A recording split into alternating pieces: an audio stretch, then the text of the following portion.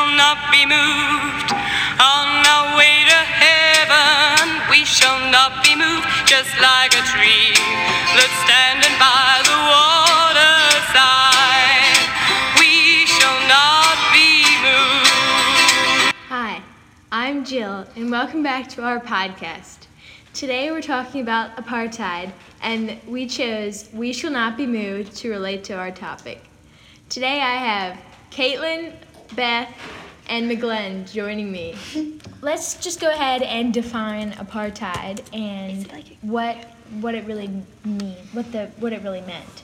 Beth, why don't you start us off? So apartheid was a political system created in South Africa, and it started out as kind of just the idea of segregation, but then laws were created.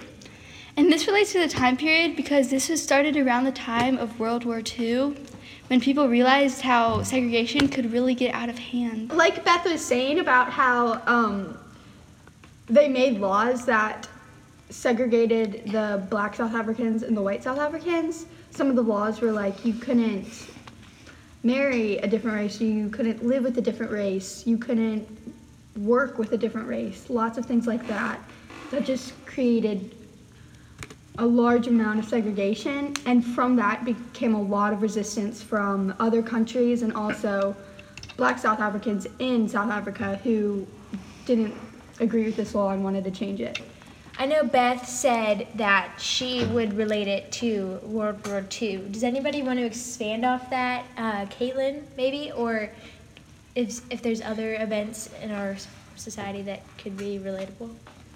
So expanding off what Beth said about World War II, a really big thing that was happening was the Holocaust, and I think that apartheid connects to it because they both had to do with segregation of a certain group of people. Apartheid didn't really have all of the genocide, but it still had a big impact on the people. So another event that I found similar in history was after the Civil War in America. There was a segregation between, especially in the South, between the blacks and whites. And just like the apartheid, there were laws created like the Jim Crow laws. And I think this is also similar because they're also kind of in developing countries or countries that just went through a big event. And I think all of these examples that we just said have to do with that.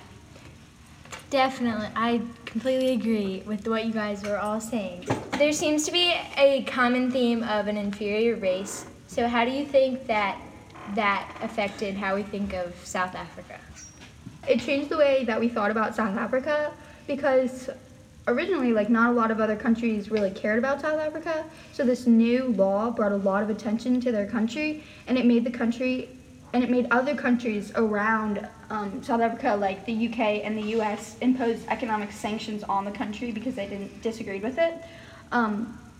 Because of all the attention, it also shattered any thought or hopes that apartheid would bring peace to the country of South Africa. Because that's what South Africa thought, the leaders of South Africa thought was going to happen when they made the law of apartheid. Anybody else have anything they think? So continuing off of what McGlenn said about other countries not liking what South Africa was doing and kind of fighting back against what they thought was going to help their country, two organizations that came up out of this were the PAC and the ANC, and they worked to resolve the things that were happening in the segregation against the group of people in South Africa. As a note, the ANC is the African National Congress and the PAC is the Pan-Africanist Congress. So how did the resistance that you're talking about from the PAC and the ANC affect the future of apartheid and of the discrimination against minorities worldwide? I think it really brought to the people's attention how wrong it was because there were many bad events, like the shooting in Sharpeville, where there was a protest going on, and there were 67 blacks killed and more than 180 were wounded. And this event convinced many of the anti-apartheid leaders that they could not get to the resolution that they needed without violence. Definitely. McGlenn? Like Beth was saying, there were multiple events that led to the international attention that was brought to South Africa, like when thousands of black children in Soweto, which is one of the townships where black South Africans were required to live, they demonstrated against the Afrikaans language requirement for black African students. The police opened fire and they used tear gas and bullets. And like the article says that we read about apartheid, it says the protests and government crackdowns that followed, combined with a national economic recession, drew more international attention to South Africa and shattered all illusions that apartheid had brought peace or prosperity to the nation. So, like Beth was saying, it basically shattered all hopes that apartheid could end peacefully. They needed to use violence. So I think what both McGlenn and Beth are getting at is that these organizations that were created help to make people realize how bad apartheid actually was, but also did cause violence in trying to stop what was happening. So let's listen to our second clip of We Shall Not Be Moved, and then we'll talk about how the song reflects those ideas we've been talking about. We're brothers together, we shall not be moved. We're brothers together, we shall not be moved. Well, we're on that road to freedom, we shall not be moved. On that road to freedom, we shall not be moved. Welcome back. I hope you enjoyed that segment. We're going to jump right into our last question. How does We Shall Not Be Moved relate to the idea of apartheid? Caitlin, do you want to start us off? So I think this song was mainly focusing on how these people felt when they were being discriminated against people who believed they were superior. And this happened in apartheid when these people were discriminated against and were told they weren't allowed to do things just because of their race. And the song also talks about these people realizing that they can fight back against what is happening to them. And one of the lyrics says, just like a tree planted by the water, we shall not be moved. So it's showing that they're going to fight back and not be pushed around anymore. Beth, anything? So another lyric that I found was, I'm on my way to heaven. So I think this means that they haven't done anything wrong. They think that by fighting back and standing up for themselves, they're gonna still go to heaven because they're fighting for their rights and their freedom. Another example of how We Shall Not Be Moved relates to apartheid is when black and white together, we shall not be moved. So in South Africa, they created these things called Bantustans, and they were regulated rural areas for black South Africans to live separate from white South Africans.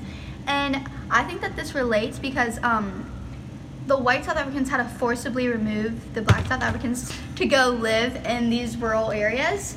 So when they say we shall not be moved, like they don't want to move from their homes, they don't want to be separated from their family, and that's why it says like black and white together, that they can live together and be peaceful. Well, thank you all so much for joining us. That's all the time we have. I'm Jill, your host, and I'm here with McGlenn, Thank you. Caitlin, Thank you. and Beth. Thank you. We'll see you next time. Bye. Standing by the waterside, we shall not be moved. Well, we're on that road to freedom, we shall not be moved. On that road to freedom, we shall not be moved. Just like a tree that's standing by the waterside, we shall not be moved.